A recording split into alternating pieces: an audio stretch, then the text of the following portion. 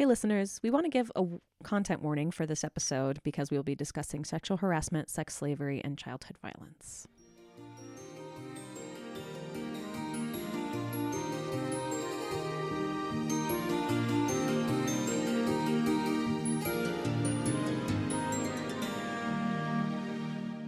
Hello, and welcome to JK is Magic, a bi-weekly podcast in which two bookish besties read YA fantasy through a critical lens. Why? Because critique is our fangirl love language, and because talking about books is pretty magical.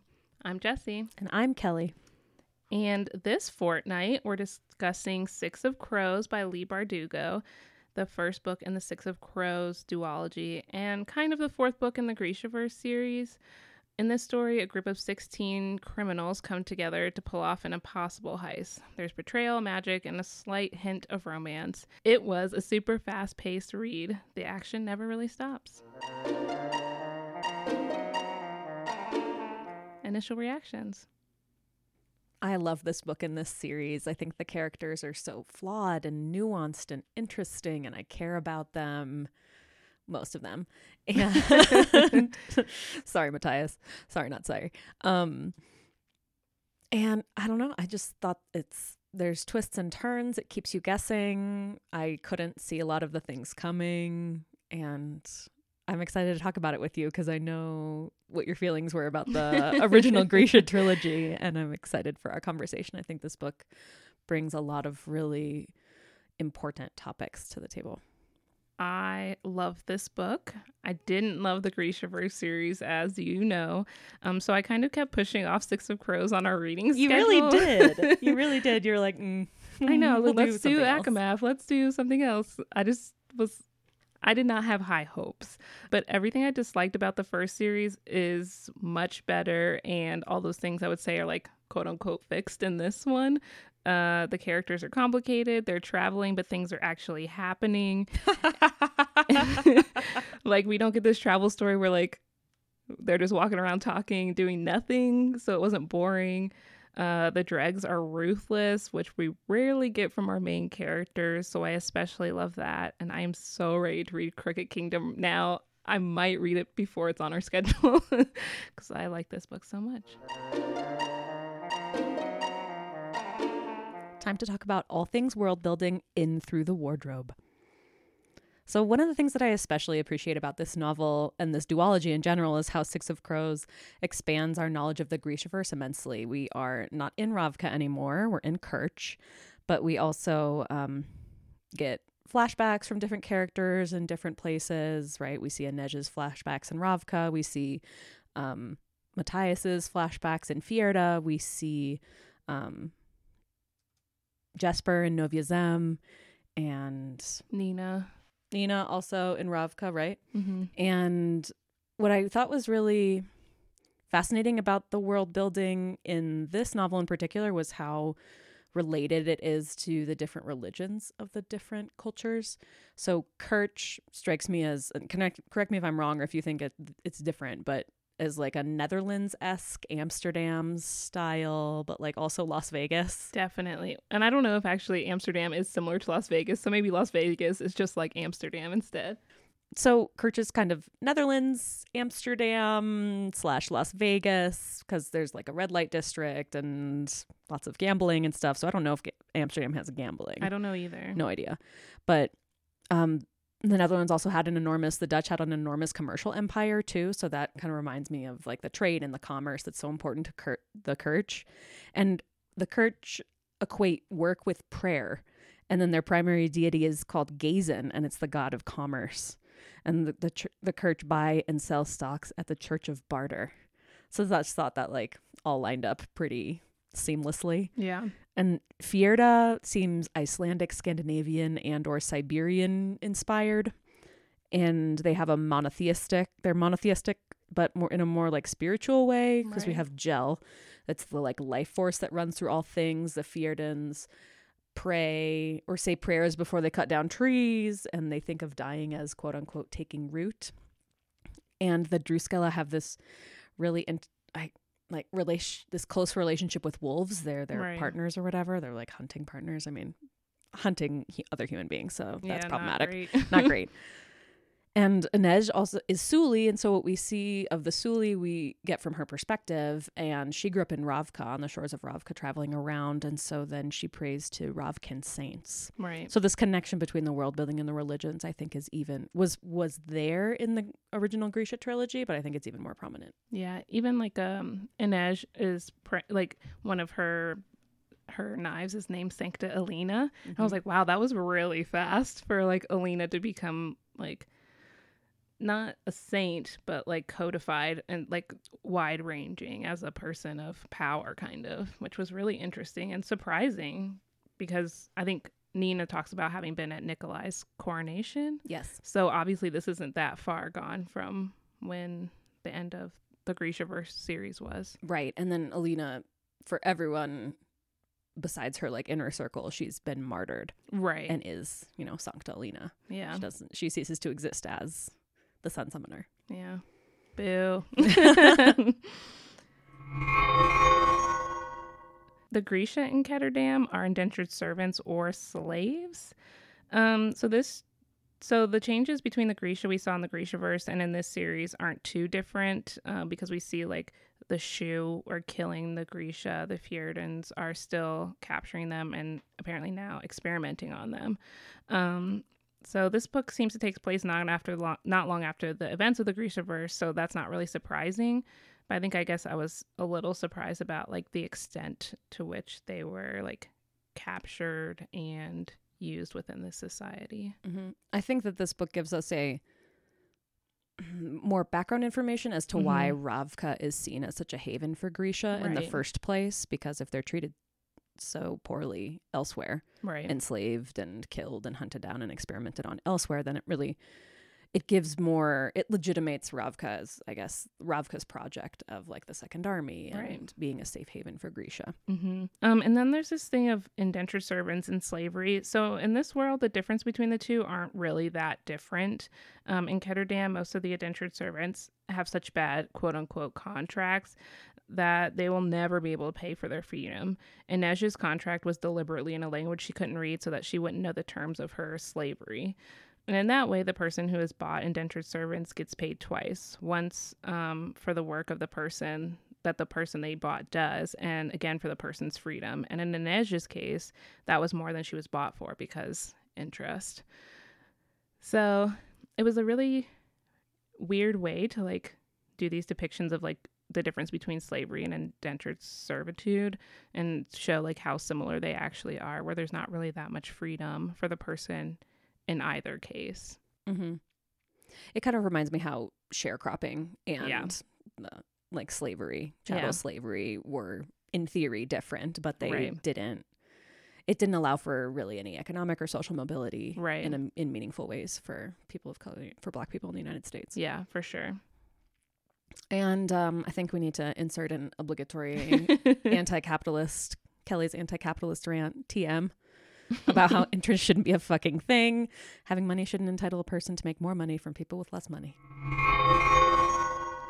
I don't think we get into this as much as I thought we would in the book, but kind of this distinction between sex slavery and prostitution. And that's probably something that people talk about in like discussions of like the red light district in Amsterdam, and even currently with like trying to decriminalize prostitution in the United States. Or these just debates between, do you legalize it? Do you decriminalize it? What do you do? Right. Yeah. And I obviously don't have those answers.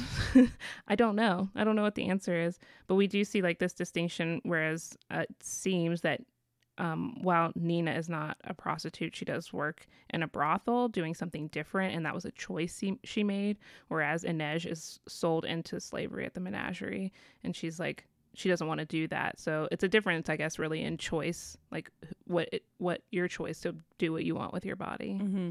And I get the impression that a lot of these brothels that we see in the Barrel, in Kerch, and Ketterdam are work because of this slave trade. Right. It's part of their indentured servitude or whatever. Which is slavery. As you just said, slavery. Yes. Yeah, it's just slavery.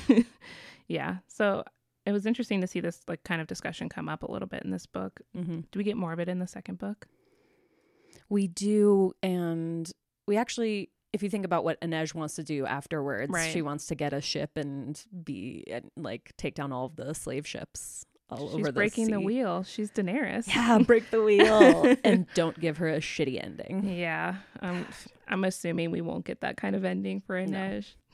No. Oh, sorry, Game of Thrones spoilers. Oh God, It's too late now. it's too late. Yeah. Wands out. Let's discuss all things magic. I love that we learn a lot more about Grecian magic in this book. And for example, even before Parem, which we'll talk about, but even before that, Nina works on emotions, which is pretty cool. It seems like the Corporalchi have been more trained since the events in the first Grisha trilogy. So Nina's like manipulating different neurotransmitters like dopamine and serotonin, which don't get specifically mentioned in the book, but that's the impression I got. I just like, that's so fucking cool. And can I have one? So she's basically doing the work of antidepressants and anti-anxiety medication. Yeah, I mean, as long as you pay her well, like, go ahead. Yeah. And also it mentions in the book that trained healers can change people's blood types so that transfusions don't have negative effects on people. Which is really interesting to think about. I guess they make them into whatever the universal donor is, kind of. Right. You just need to learn to change to one blood type, and that's the universal donor. I think we have to talk about Jurda Parem and its effects on Grisha magic. So as we discussed in previous episodes about Shadow and Bone, et cetera, the Grisha manipulate matter on an atomic level, which is what they call the quote-unquote small science. And when they are in Parem, those manipulations become faster and more precise. So it doesn't just make the Grisha more powerful. It actually just like explodes their like mind capacities. It's like they can tap into more of their mind than they used to be able to. And the drug alters Grisha perceptions in this way. So that's like, and we get access to this. We can see this with Nina explaining how she feels after taking the drug. So she says that everyone has a different heartbeat and they sound like you can tell who they are by their heartbeat. Squallers can fly. Tide makers can walk through walls and like mist people into nothingness. Did that remind you of Rhysand? Oh, of course it reminded me of Rhysand. Corporalchi can control people's minds. This is a serious up in the ante on the magical powers in this book. I guess the book kind of takes place in like pre-technology, like modern technology age, obviously. I don't really know about like history very much, so I don't know when.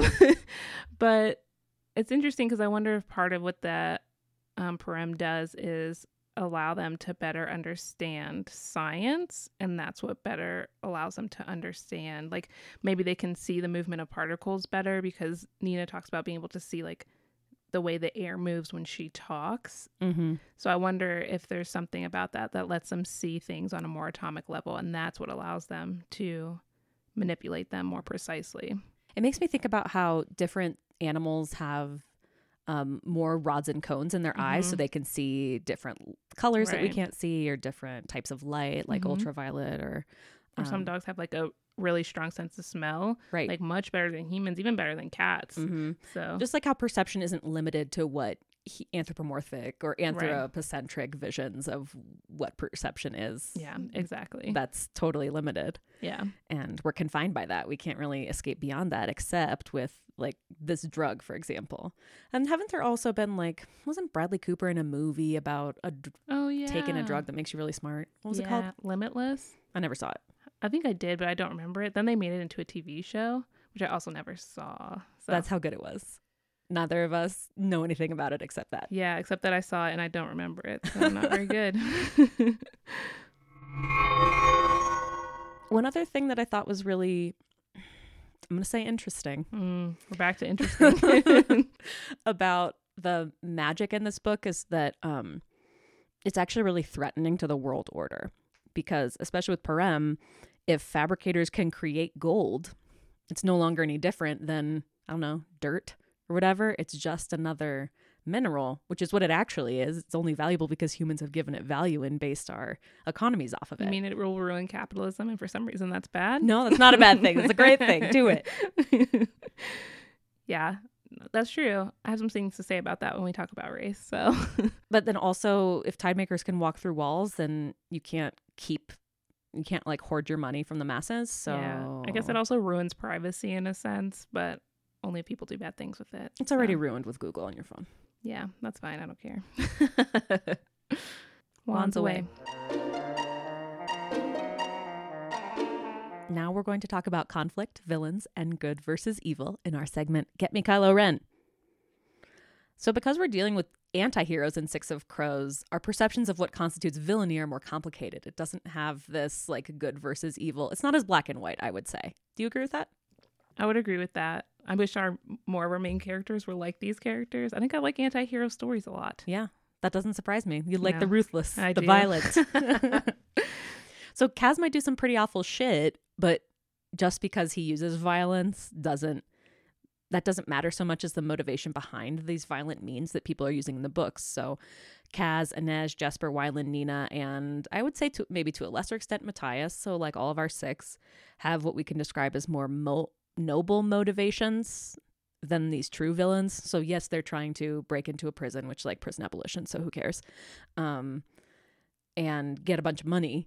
But Inej wants to stop slavery. Jesper wants to get out of debt. Kaz wants to enact revenge against the person who killed his brother, or he thinks is responsible for killing his brother. And I don't know, Wylan's going to be like, fuck you to his dad. His dad is awful. The worst. Yeah.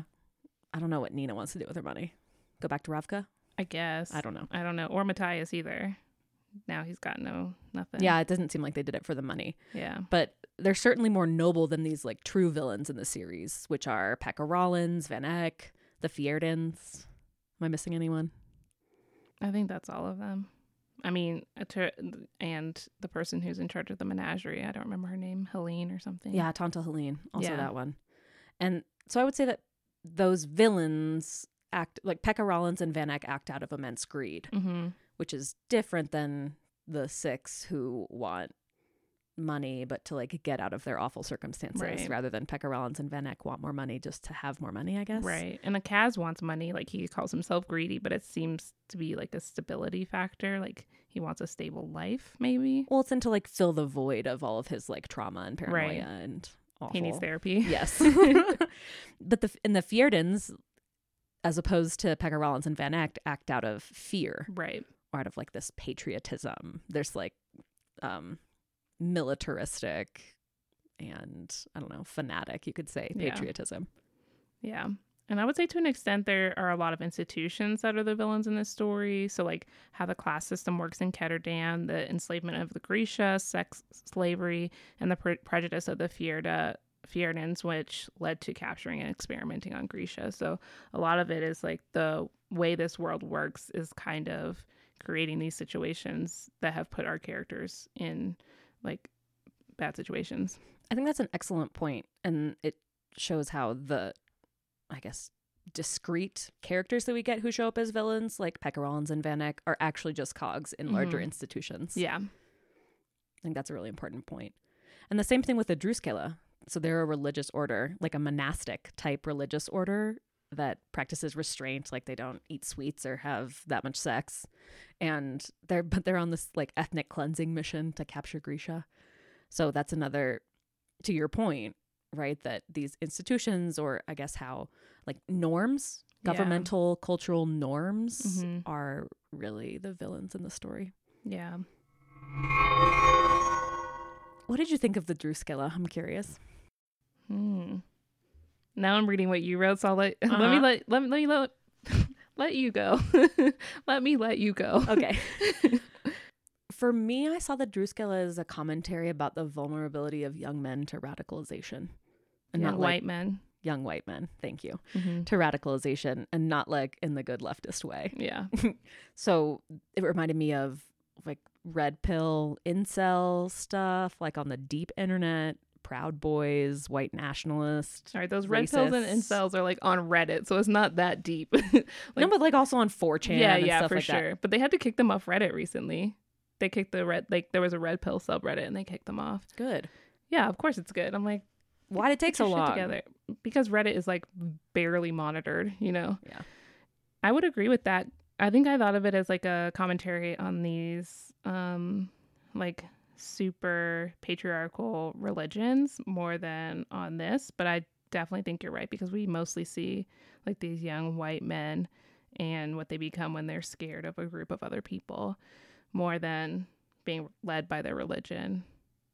Because Matthias seems to come to like terms with you can be religious and not like commit genocide, you know? Yeah. Like those things don't go hand in hand necessarily. Not necessarily.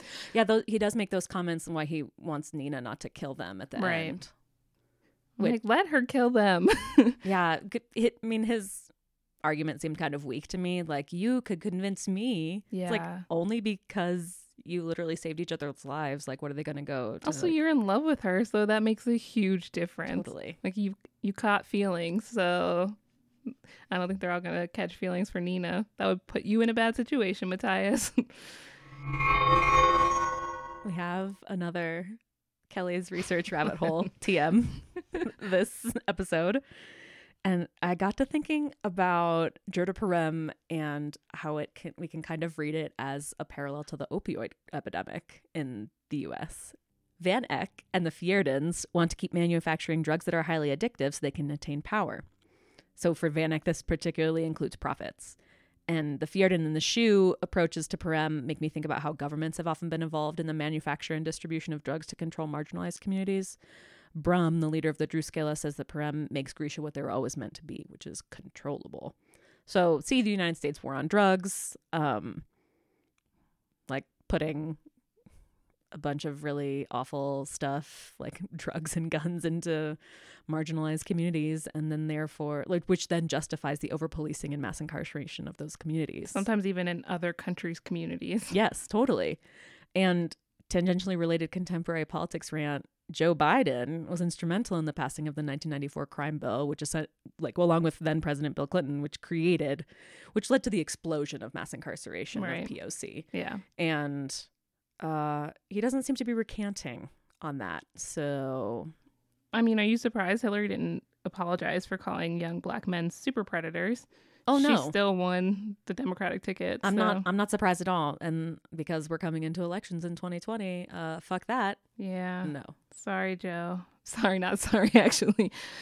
Yeah, I'm not surprised, especially I think he also said what happened with Anita Hill was bad, but didn't apologize for it. No. I'm like, saying something's bad is not an apology. So where's your I'm sorry? We have the Fierdens and the Shoe, like the governments creating and promoting the manufacture of drugs and distribution of drugs. And then we also have private citizens doing that for economic gain. So that's Van Eck in this story. And his plans for Parem make me think about the current court cases against the Sackler family, which is the family behind Purdue Pharma, which created and distributed OxyContin and essentially lied about how addictive it was.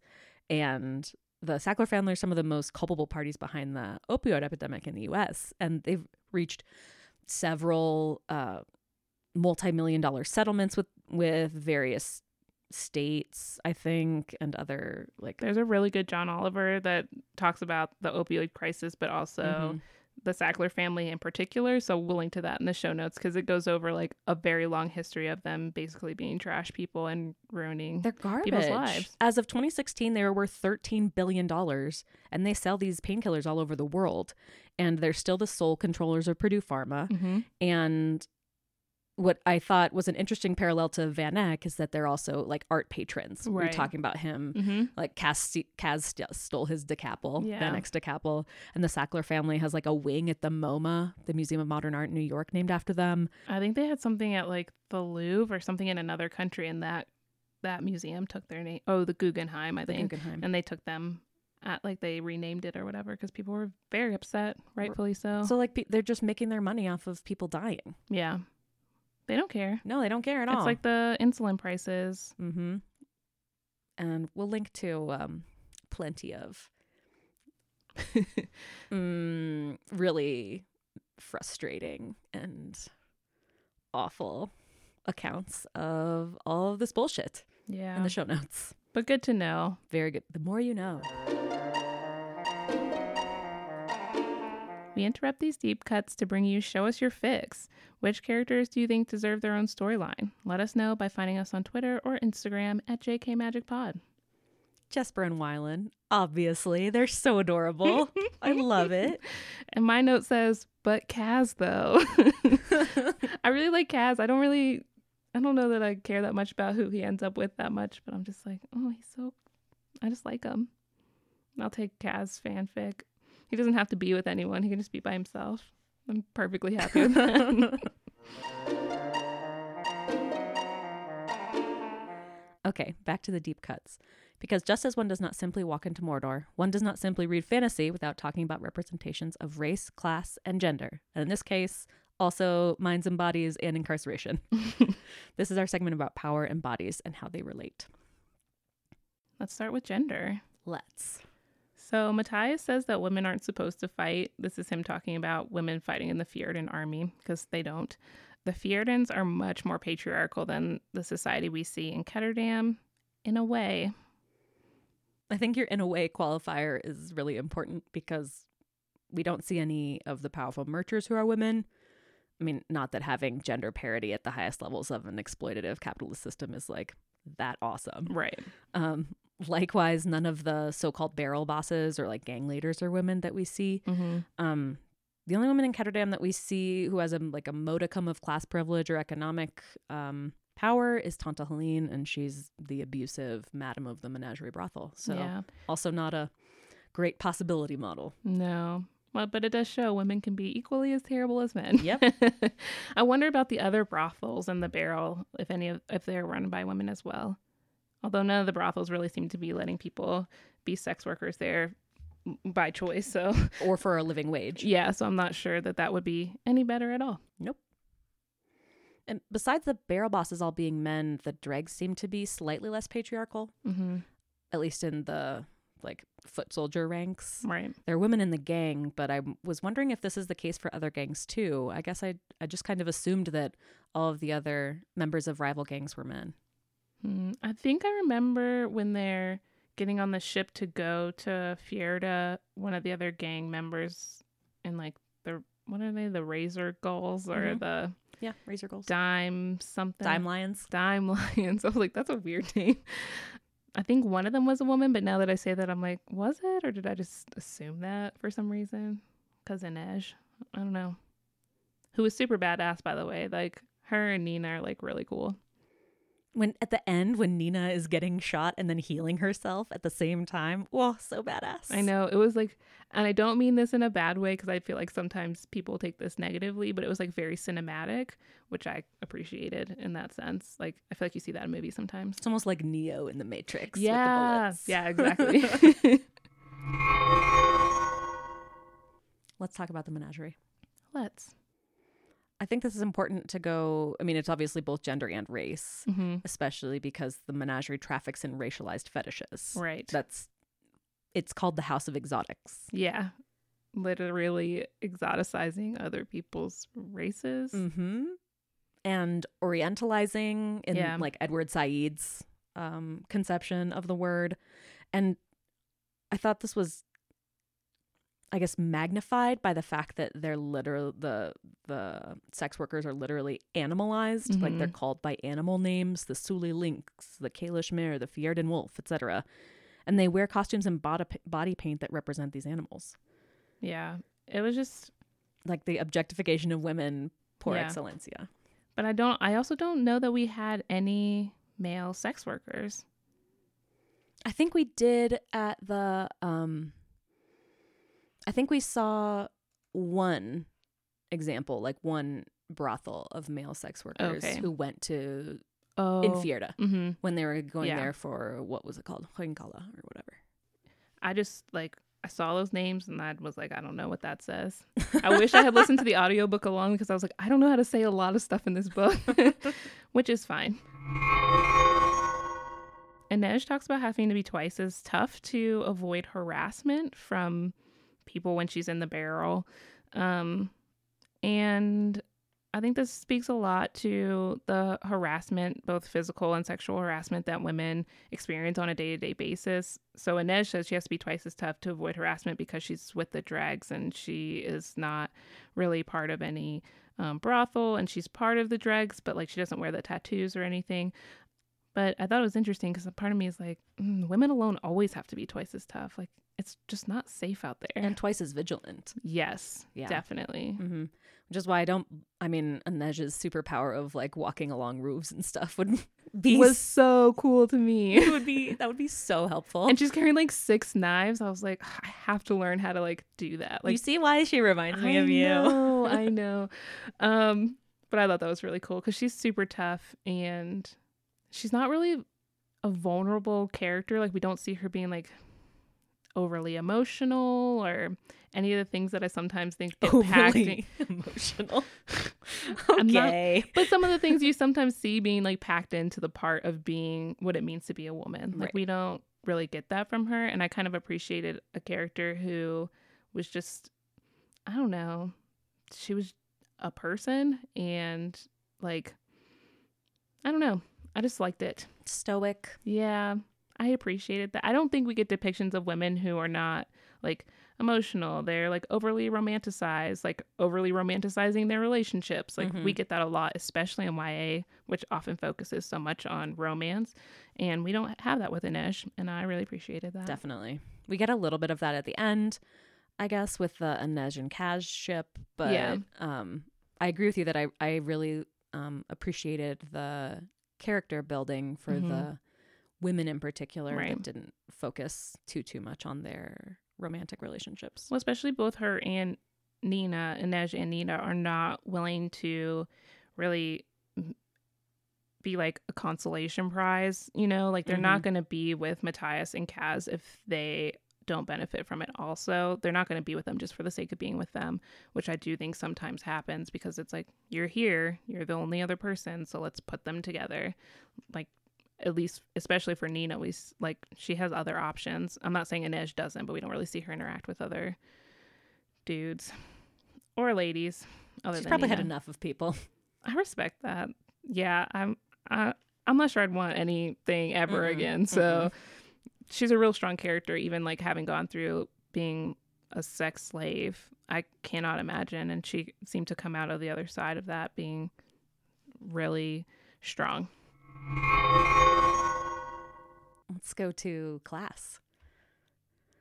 I mentioned this earlier in world building, but Gazin, the Church of Barter, etc., all of those aspects of like Kirch religiosity, I think Bardugo captures the religious fanaticism with which rich people cling to capitalism just really well in this book. I don't know, that it just struck me as that she did that really effectively by literally making it part of the religion of this country. And in a similar vein, at the end of the novel, Van Eyck says he's blessed by Gazin because of his wealth. Right. And so this reminded me of, I guess, generational legacies of wealth, and just because you have economic privilege, thinking that entitles you to more wealth. Right. Did it remind you a little bit of like what is that, sow your seed stuff? Oh my God. Yeah, those, what are they? It's the Prosperity Gospels or something. Oh yeah, we should link to that John Oliver episode. Yeah, it's a so really funny. good one. It's like weeks worth, because I'm just like, so funny. I can't believe he created a church. Yeah, these like nonprofit churches that exploit other people. Yeah, and for ask them sure. to send them their money. Yeah. I really appreciate how the novel equates gambling at the Crow Club with buying stocks at the exchange. Capitalism equals theft of surplus labor. The Kirch reactions to slavery reminded me of U.S. reactions to slavery. So the Kirch publicly denounced slavery and yet perpetuate it with indentured servitude and imprisonment and the gladiator ring in the bottom of the Hellgate prison. Right. Because slavery and imprisonment are supremely profitable, and that's what they worship, is they worship profit, quite literally, the god of commerce. And for me, this brought me to, or had me thinking about, the prison industrial complex and mass incarceration of people of color in the United States, for one. And while like people are all land of the free, home of the brave bullshit at the same time, you know, right? Flyovers at your football matches, for your football games. And so like the U.S. companies exploit labor in the global South and elsewhere, and there are still Confederate monuments, and the U.S. has never officially apologized for slavery or paid reparations. Yeah. And at the same time, they're like supposedly the bastion of democratic ideals. And freedom. It's all a lie. This country is built on lies. all the lies. Maybe reparations in the future, though. We have some candidates. We do. Talking about reparations. Okay, they can stop talking and start paying. Yeah. All right, I don't know about Cory Booker and Kamala. Like, they have less responsibility there to be paying anything, but, like, we'll see. I thought Wylan is a great depiction of the belief that the upper class people have when they don't understand what lower class people have to do to survive. I really like the dichotomy between Wylan and Jesper. And Jesper says to Wylan on page 194, if you aren't born with every advantage, you learn to take your chances. Jesper is talking about gambling, but I think this can apply in many ways. Whereas sometimes people with lower socioeconomic status, sometimes, they get pulled into a system where they sell drugs and they steal cars or, just there's so many things. And I would really recommend watching the movie Dope if you haven't seen it. It's a really good movie about how like an academically successful high school student got pulled into selling drugs, and as he's like trying to get into Harvard and all these things, but really sometimes your options are so limited by your circumstances that you don't have other options. And I thought that was a really good show of those two sides of that coin. This also reminded me of when economically privileged people judge people with lower socioeconomic status what they do with their money. Yeah. Like if you didn't have an iPhone, then you wouldn't be on, Right. I don't know, welfare. Yeah. Like fuck you. You don't get to decide what other people do with their money. Exactly. There should be an income cap, like whatever. But also those are resources. Like right. If you don't have TV and internet, like you can't watch the news, you can't do your homework. Like if you don't have a phone, how are you calling for emergency services? Like there's so many reasons. How can you be contacted for job interviews? Yeah, exactly. But also those things look bad. Like if you don't have a nice car, if you don't have a phone, if you don't have a computer, you can't apply for jobs. Like you don't have a nice car, they're going to think certain things about you when you go in for a job interview. Like there are lots of reasons. Yeah, exactly. So it is funny how like rich people sometimes see poor people wasting what they have, little they have, when really it's like they need the same things you need. Like quote unquote wasting. Yeah. Like they need the same things you need. It means nothing to you to have them. Mm-hmm. And Wylan's pretty new to this less privileged life. Right. And we do see him come around and like starting to understand that, which I really appreciated. But I don't think you should have to experience those things in order to feel sympathy or empathy for people in those situations. So also, Jesper says this before he learns that Wylan can't read. Yeah, he does. So I think that this gets a little bit more complicated later on. For sure. I would agree with that. Just a little note here that we've mentioned this several times already in the podcast, but enslaved, indentured, and imprisoned people being experimented on, it's just like par for the course for history. Science, like what are you doing?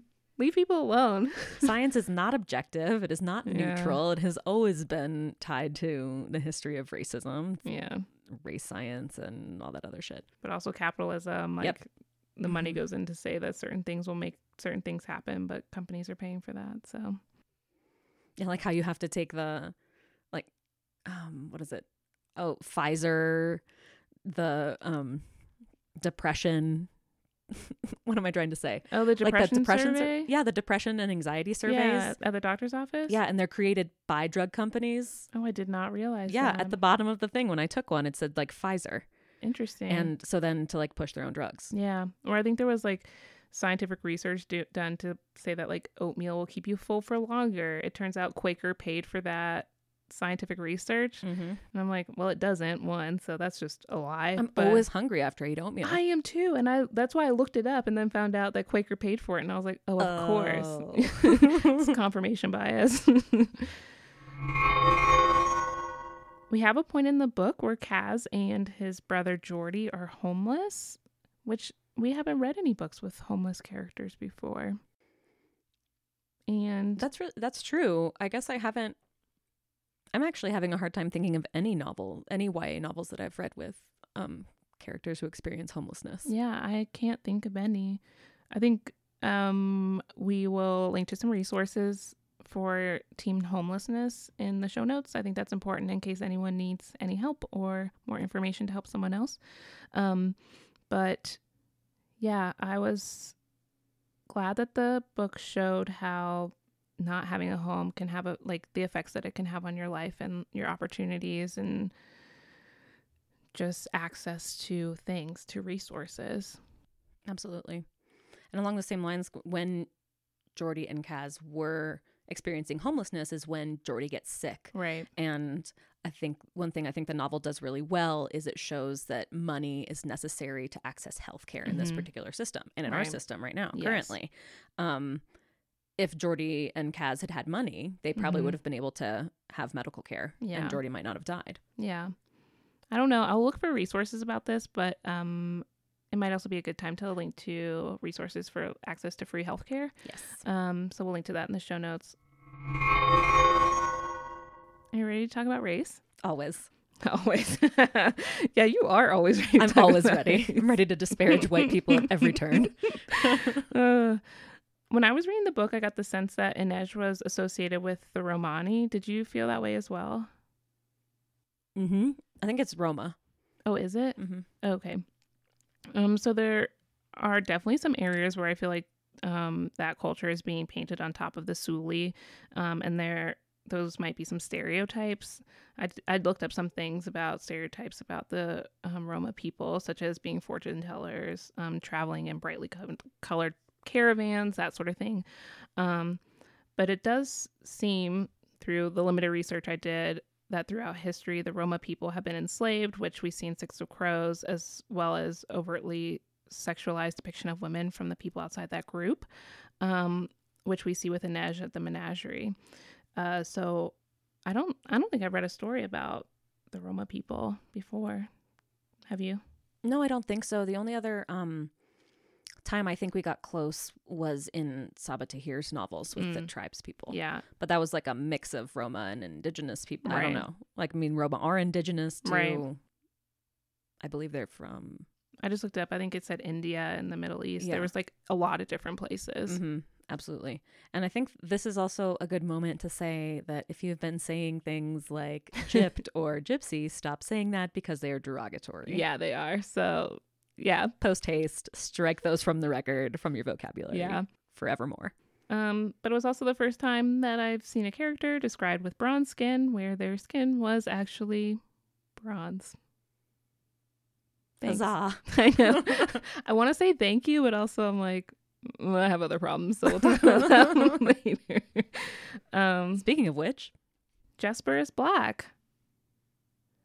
But on page 232, Nina says to Matthias, because our crime is existing, our crime is what we are. What we are. And she's talking about the Grisha. But in this story, the Grisha are racialized, and I think that can be extrapolated to the Black Lives Matter movement and the murder of POCs by police and white people, as well as the unfairness of our criminal justice system toward minorities, and not just POCs, but other minority groups as well, marginalized groups as well.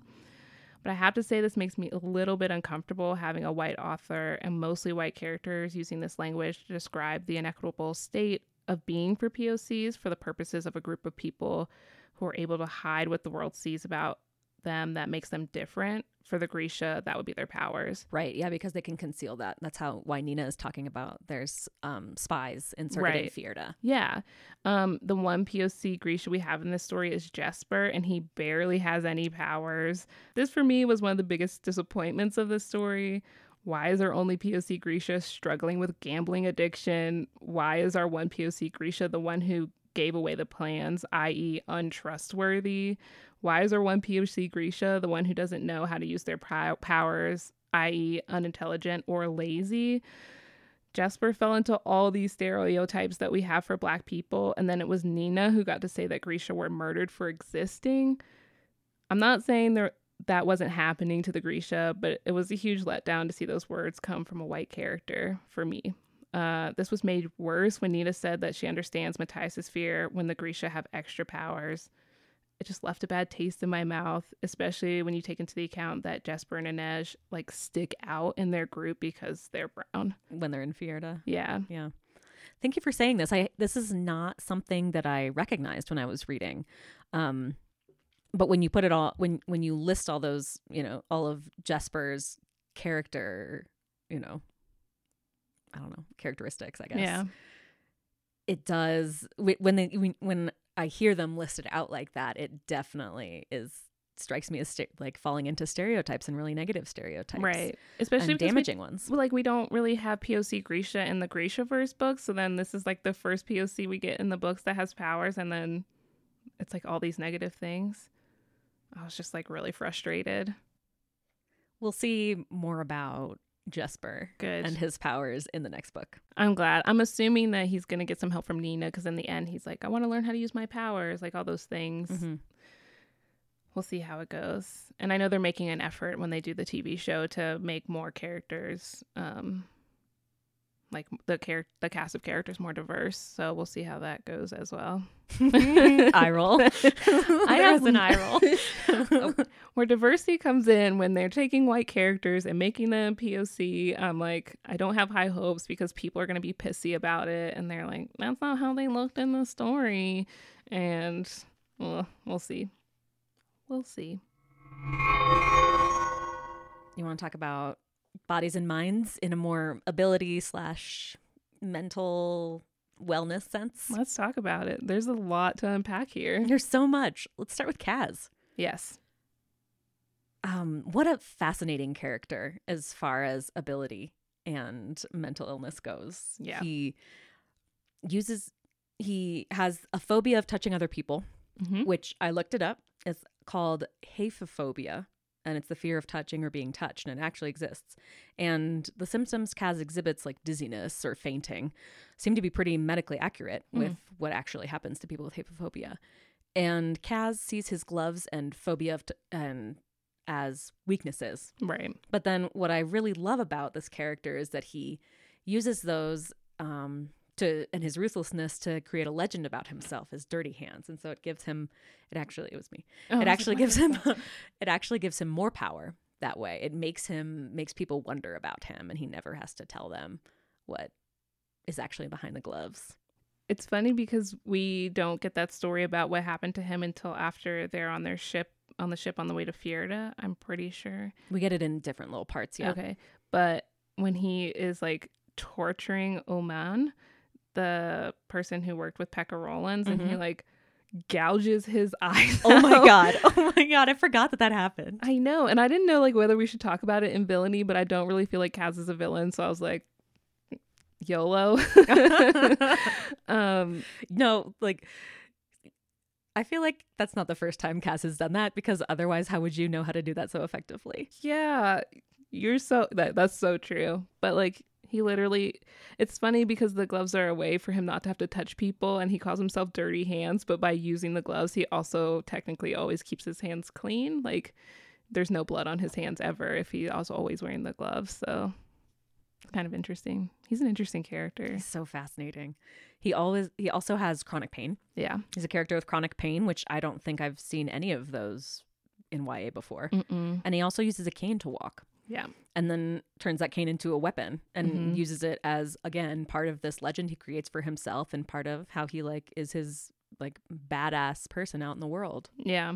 I don't think we often talk about authors and their interconnectedness to their characters a lot. And I know there are different like veins of criticism about whether or not you should include like the author and their experiences in talking about books, but I think we should for this case to mention that Leigh Bardugo walks with a cane.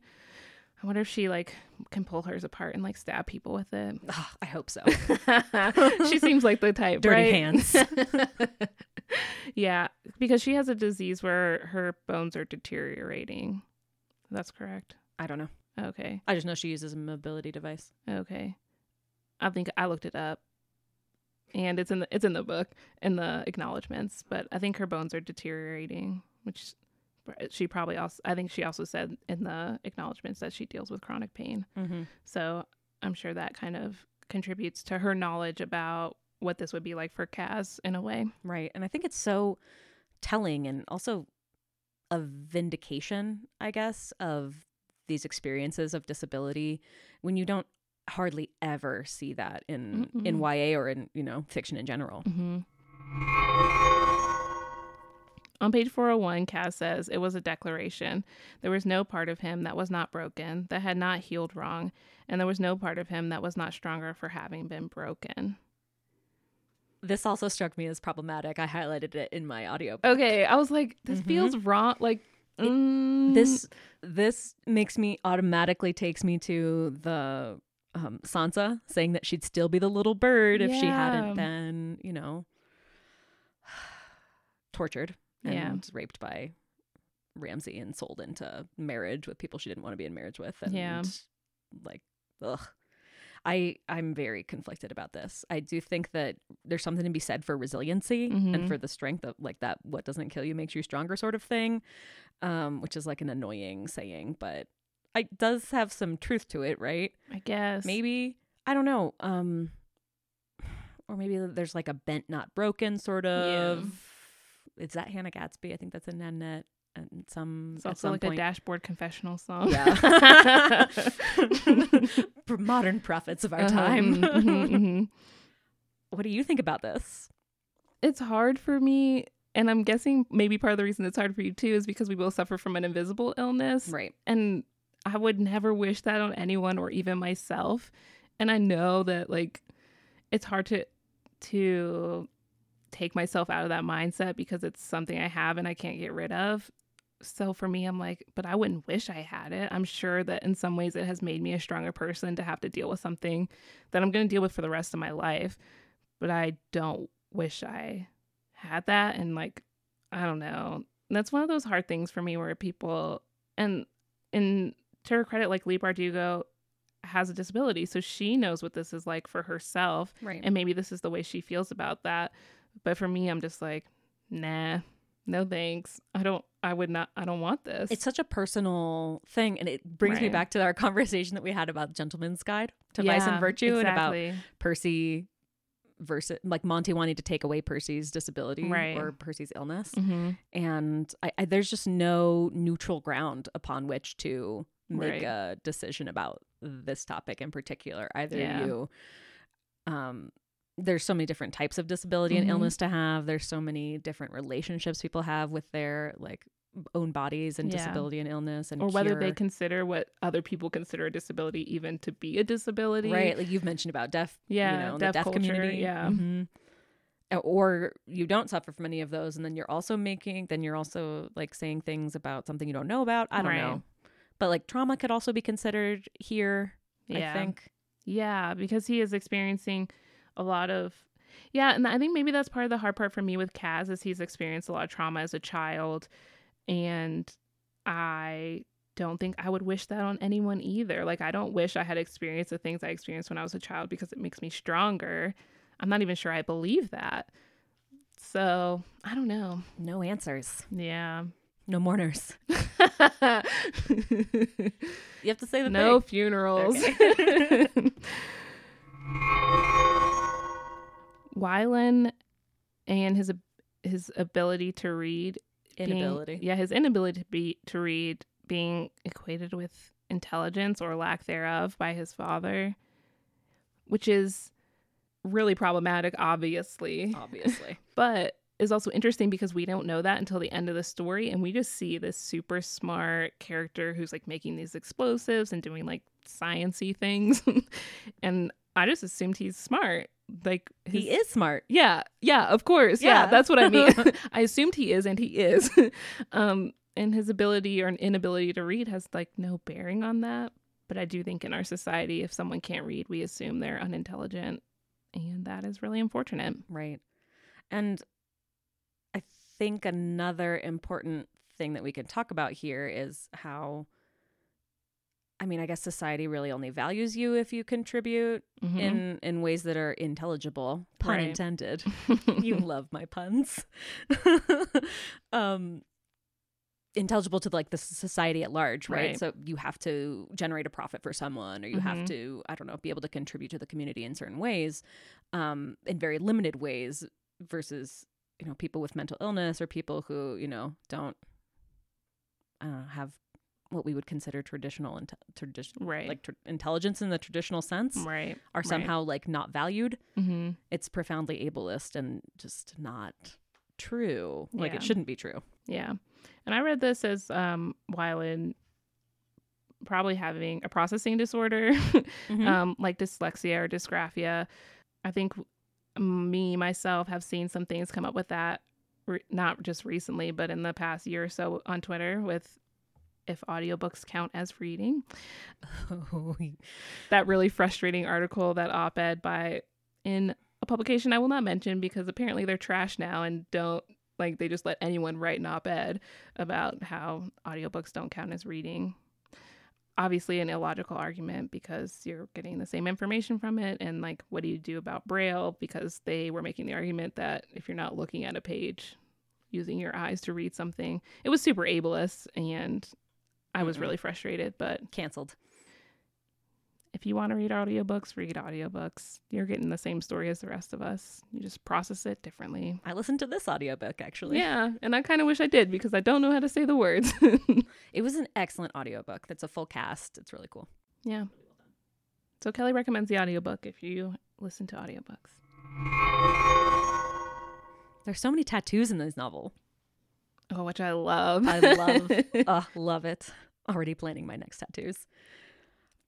And how we see them here is as marks of belonging. Mm-hmm. So for the gang tattoos, the dregs, the dime lines, razor goals, etc. But they can also be marks of possession, which was Inej's menagerie tattoo, for example. Yeah. We don't really see a lot of tattoos for fun in this story. I guess Kaz has his tattoo with his original last name, which I don't remember what it is. So Weld or something. All I remember was that it was an R. But I guess that's kind of like a sense of belonging as well. Right. Or like holding on to the past. Mm-hmm. But I guess that's kind of maybe what tattoos are. I don't know. Lots of mixed feelings about tattoos, which I love. I love them. I've seen a lot of really cool dregs tattoos. Oh, really? On Instagram. Yeah, people do like the no mourners, the crow in the cup and no mourners, no funerals. And I know people are obsessed with the no mourners, no funerals thing. I've seen there's a t-shirt company that does bookish t-shirts. I think it's actually called Bookish Tees. This is not a sponsorship, but they have. We don't have any sponsors, so let us know if you want to. But also, I don't know if they're good people or whatever. So look into it before you start buying their shit. But they have a cool shirt that has a ship on it, and it says "No mourners, no funerals." This book offers important commentaries on addiction, I would say. Mm-hmm. Parem, the drug. Also, Jesper's gambling addiction and other people's gambling addictions. And we see people coming to the barrel to gamble and fuck and do drugs, and that's described in the novel as searching for oblivion and escape. This struck me as very relevant to our contemporary moment, late capitalist moment. And Mark Fisher in his book Capitalist Realism talks about how the conditions of late capitalism create or contribute to this quote unquote need for uppers and downers and escape, and about how it makes it harder then to break the wheel. Our world is trash. We need Inejas to break the wheel. We messed up, and can we please start over?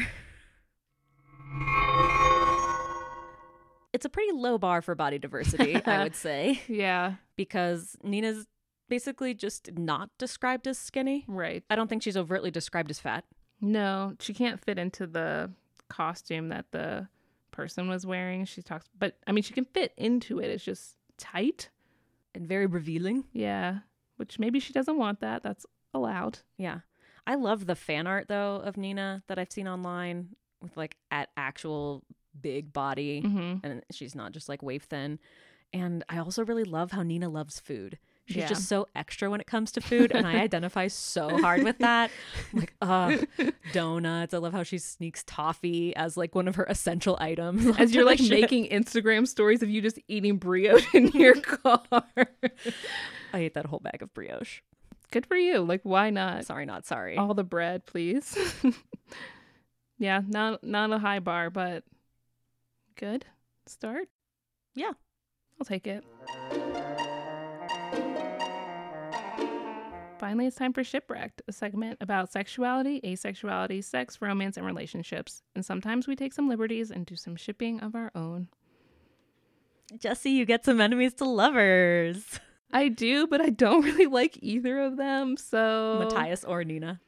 I like Nina by herself. I don't like her with Matthias necessarily. I don't really like him. He's like every ROTC dude I've ever met ever in college, and I'm just like, meh. You know, like that's all I could think of. Like that was who, you know. Oh my God, totally. You know, so I was just kind of like meh about Matthias. Yeah. Like I'm sure he's hot or whatever, but I'm just like meh. Just some white dude with short hair and blue eyes, like and muscles. I'm like, that's fine, I guess. Not really my type. That's the problem. That's true.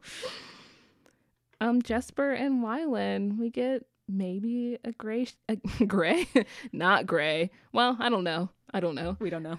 But That's an asexuality spectrum term. Yeah. For those who don't know. But maybe a gay ship. So I'm here for it. But No comment because you haven't read Crooked Kingdom. Yeah. It's hard though because I'll talk about it later about the age of the characters, but I don't really see them as being teenagers. Like, I know that they are, but I was like, oh my God, is Jesper like 40? And then Wylan is like 12?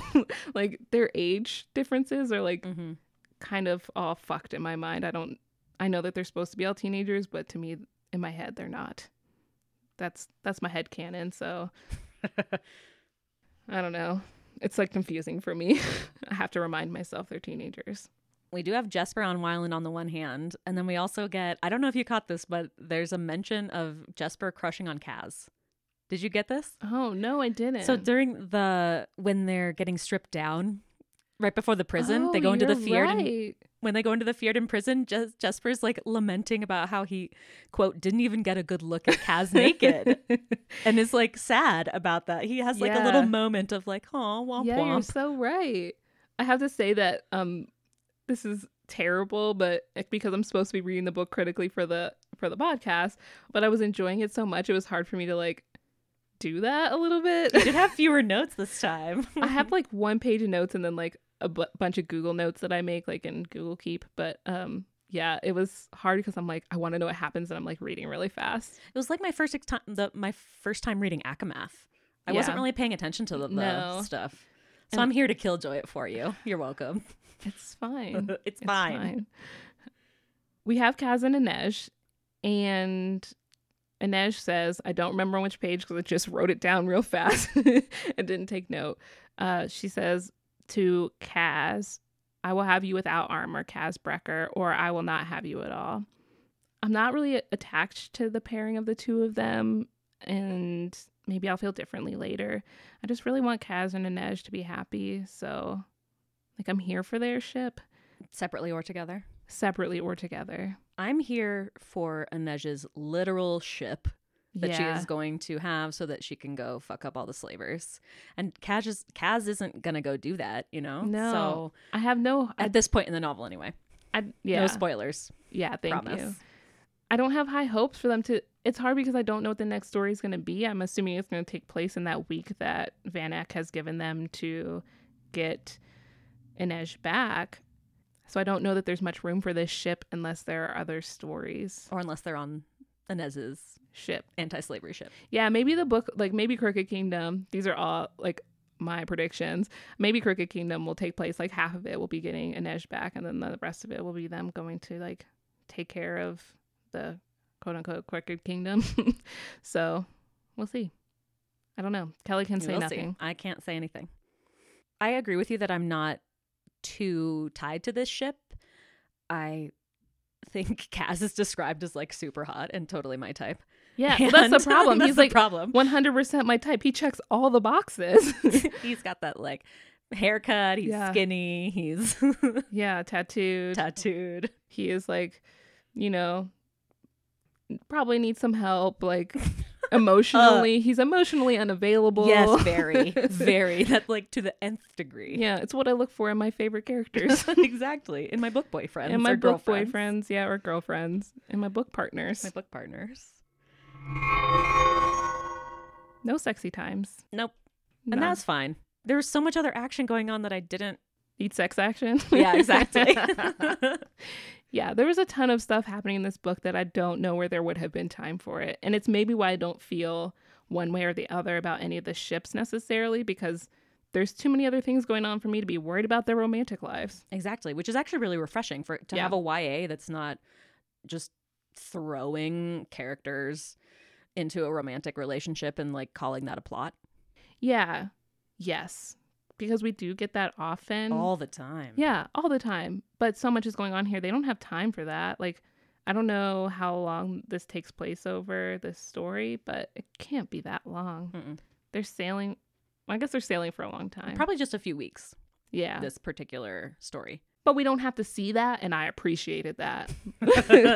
I don't need to see no boring travel journeys for Jessie. I don't need to see Matthias throwing up 3 times a day over the like side of the ship. Like, that's not necessary. I only need to see it once. Mm-hmm. So, thanks, Leigh Bardugo. Now we're going to talk about writing style, narration, characterization, plot structure, and basically whatever else comes to mind in a segment called Kill Your Darlings. As we were mentioning before, there's excellent pacing in this book, twists and turns, surprises. Did you find that to be true? Yeah, from one moment to the next, I did not know what was going to happen.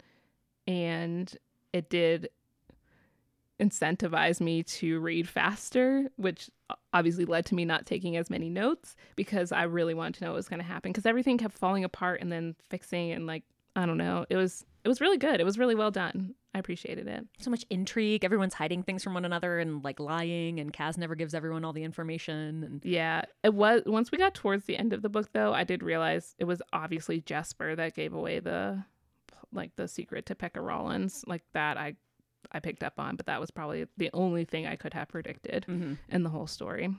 I think one other aspect of the novel that lends itself to this really great reading experience is how Bardugo successfully navigates the perspectives of 6 different characters. She creates a distinct voice for each one of them, and I think that also helps with the pacing. Mm-hmm. And I do think in other instances I've read books where they didn't put the character title at the top, which was really frustrating to me because I didn't know who was talking and the voices weren't distinct enough for me to tell that. I think in this book I would have been fine.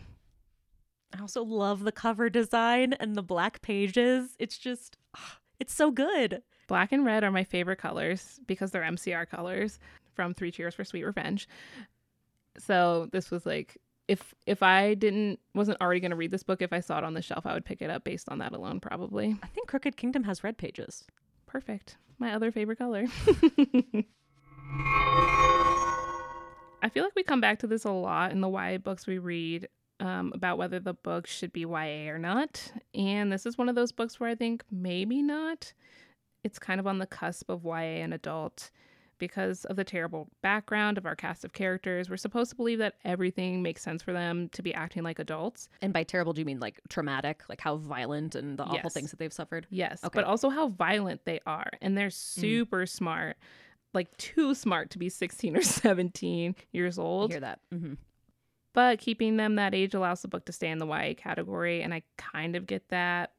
Especially if it's like a bridge novel to the Grisha trilogy, right. Which was, I think, definitely squarely YA. Yeah, agreed. I love the characters, but I think aging them up would have made them more believable to me. Like I said before, in my head, they're in their like 20s and 30s, and for some reason, Jesper is like 40 years old. There's much more descriptive violence than I think we get in other YA books. The eyes. It was gave me like very like mountain in Game of Thrones. Oh yeah. Vibes. For some reason, I was thinking of what was the book we read by R.F. Kuang? Oh, The Poppy War. Yeah, it wasn't as violent as The Poppy War. Oh no, I don't think anything is as violent. I'm not as sure the I could Poppy War. stomach anything more than that, but it was very descriptive, and the scene where Kaz is using his dead brother's body as a raft. Oh my God, I know. That was a lot. I was wondering what you were going to think about this. I mean, honestly, that wasn't too much for me, but I could see how it could be too much for other people. Like, right. Kaz is literally like in a horde of dead bodies, like floating in a... I see why he has very good reasons to have haphophobia. Yeah, I get it. Also, people are gross. Like, I just get it all around. But it just was a lot, and I could see this being kind of traumatic to other readers, and I think it maybe could have deserved a content warning. Yeah, I think the only book that we have read with a content warning was Girls of Paper and Fire, right? Correct. And I think more books should do that, and this one definitely merits one. I mean, that's why we put it at the beginning of our episodes. Yeah, I 100% agree. And yeah, I would really appreciate it if more books did that, because I think it could also help. It could, one, help readers decide what books that they should be getting for themselves, but as like a parent or a librarian or a teacher, it could probably help for like gauging where your students are at, or, you know, your kids are at, or whatever, to decide what they should have for themselves. Recommend if you like heist movies, like a time heist, like Avengers Endgame. Which you've seen 3 times. I have seen Avengers Endgames 3 times. I will not give any spoilers. I've only seen it twice. It's pretty good. I agree with your recommendation. Heist movies, or if you like any heist TV shows or anything like that, it's so action-packed. Six of Crows, highly recommend. I would recommend this to anyone, regardless of whether they were like YA people or not. You know what this book kind of reminded me of? An Oceans movie. Because it's a team. Everyone has a different area of expertise. They're all trying to do something that's more or less impossible. Right. I think if you like Edgar Wright movies, then you would also enjoy this book. So he did like Shaun of the Dead, but also Baby Driver. Those kind of movies where they're like kind of quirky cast of characters trying to do something that seems impossible, and like kind of playful storytelling. I think you would like this book. I have no book recommendations. I don't think I've ever read a heist book before that I can think of. Not in recent memory. No. I don't read much mystery either, so. We know you just read YA and romance. It's okay. No shade. I read some nonfiction. I'm reading White Fragility right now. Getting that white perspective on their racism. So fun. So fragile. Real talk. Before we end, let's talk about if this made you think, like, change your perspective about anything or interrogate a concept or a system that you hadn't before. I thought this book did a really good job of showing this distinction between living versus surviving. So what it means to like thrive as a person versus surviving for the sake of not dying. And I think we kind of see that with pretty much all of our characters trying to balance out, or coming from a place of trying to just survive into a place of thriving and living their life to the fullest. And maybe it's part of the reason, because it's been kind of difficult for them to survive in the past, that they live these kind of dangerous lives. They're doing dangerous things. They're taking risks with their lives, and able to like create a better future. And I really appreciated that. What about you? One thing that this book really challenged me on, or I guess pushed my thinking on, is this relationship between science and magic. I love how the lines are so blurred with the small science and Grisha magic. I just think that is a really fascinating and innovative magical system to use and to develop. And just nerd out over that stuff. I think it is so cool. Would you have taken Parem? Like Nina does at the end of the book? To like save everyone? Yeah. Yeah, I would have. But yeah, I would have. Would you? Probably. I mean, it depends on who was there. Like, who am I trying to save? I guess myself, since I'm one of the people. Yeah? Yeah. If the rest of them were just a bunch of Matthiases, no. Thanks for listening to JK It's Magic. We'll be back in 2 weeks for a discussion of City of Brass by S.A. Chakraborty. And watch out for the occasional mini-sode about a range of fantasy-adjacent topics. You can find us on Instagram or Twitter at JKMagicPod. Post or tweet about the show using the hashtag criticallyreading. Do you have an idea for a book that we should add to our TBR? Email us at jkmagicpod@gmail.com. We'd love to hear your suggestions. And check out our new TBR and future episode tab on the website. If you know someone who would enjoy the podcast, please spread the word. We would love to have a more active community of listeners. So please reach out, tweet at us, say hi to us on Instagram, email us. We'd love to hear from you. And you can subscribe to JK It's Magic on the podcast app of your choice. Please also rate and review the show. It helps other people find us. Thanks to Ellie the Bookworm for all of your book suggestions. That's right. JK It's Magic is recorded on the land of Cheyenne, Ute, and Arapaho Native peoples. Until next time, stay magical.